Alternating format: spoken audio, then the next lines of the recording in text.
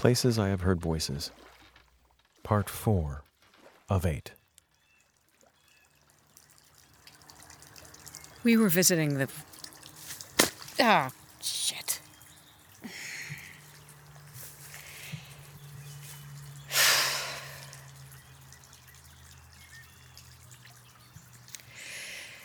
The,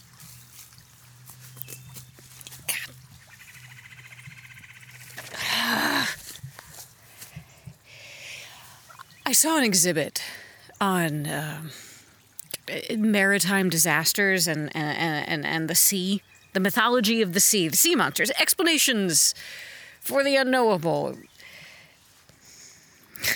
The paintings of monsters swallowing vessels whole. Shit.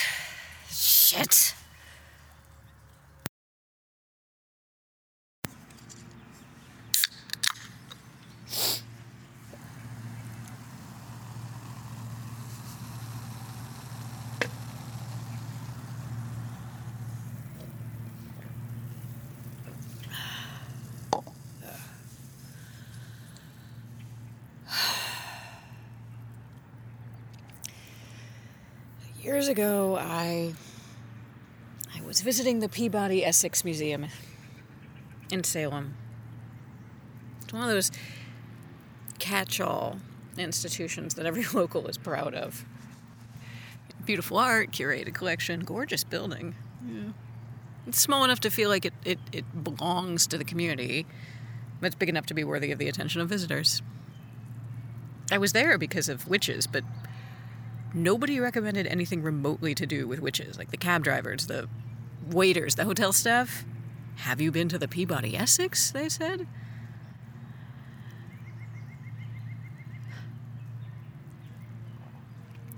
When I was there, I saw an exhibit about maritime disasters and the sea and the mythology of the sea. There was a calendar stick. It's found in 1804 that belonged to this lost seaman who used the stick to count the days and the weeks. It was notched, and it had his date of birth, 1777, 1 year after the signing of the Declaration of Independence.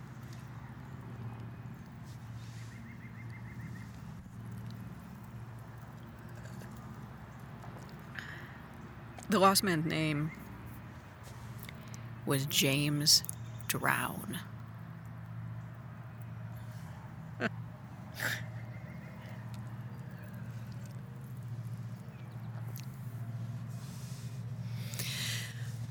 It had been a hard day walking around Salem, which felt less exciting to me than I had hoped.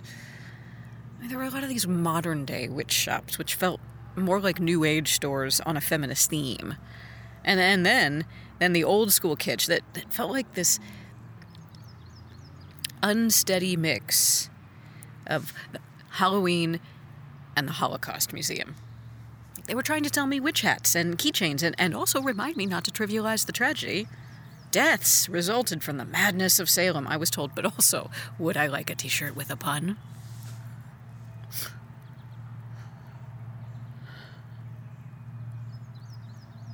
I had trouble finding parking. I didn't like the hotel.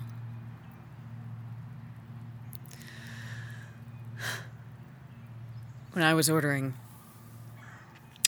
an overpriced seafood lunch, and as I looked down at my crab meat salad, I heard a woman's voice cry out for me. I looked up, I looked around, no one. And then again, clearly, my name, my first name. Who was it, I thought, that knew me here? Who was I missing? Who couldn't I see? The restaurant was crowded. No one looked back at me. But I swear to you, I did not imagine what I heard. The cry was too distinctive, too clear.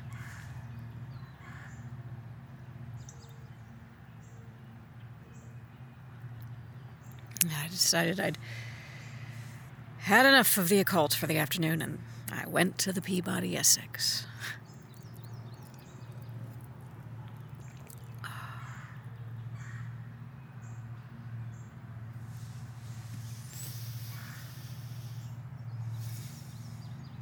I thought of James Drown for a long time afterwards. The idea of this man, the suggestion of the calendar stick and his relationship with it. The unwritten parts of that story.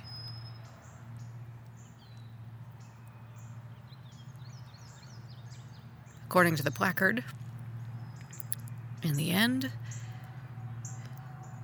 James Drown found his way home.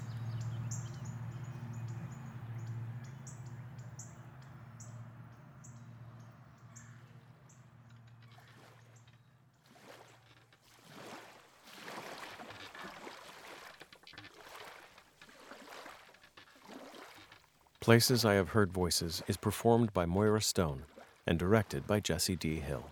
Sound design and production by Sean Elias Reyes. Places I Have Heard Voices is written by Matthew Freeman. This is a Theater Accident production.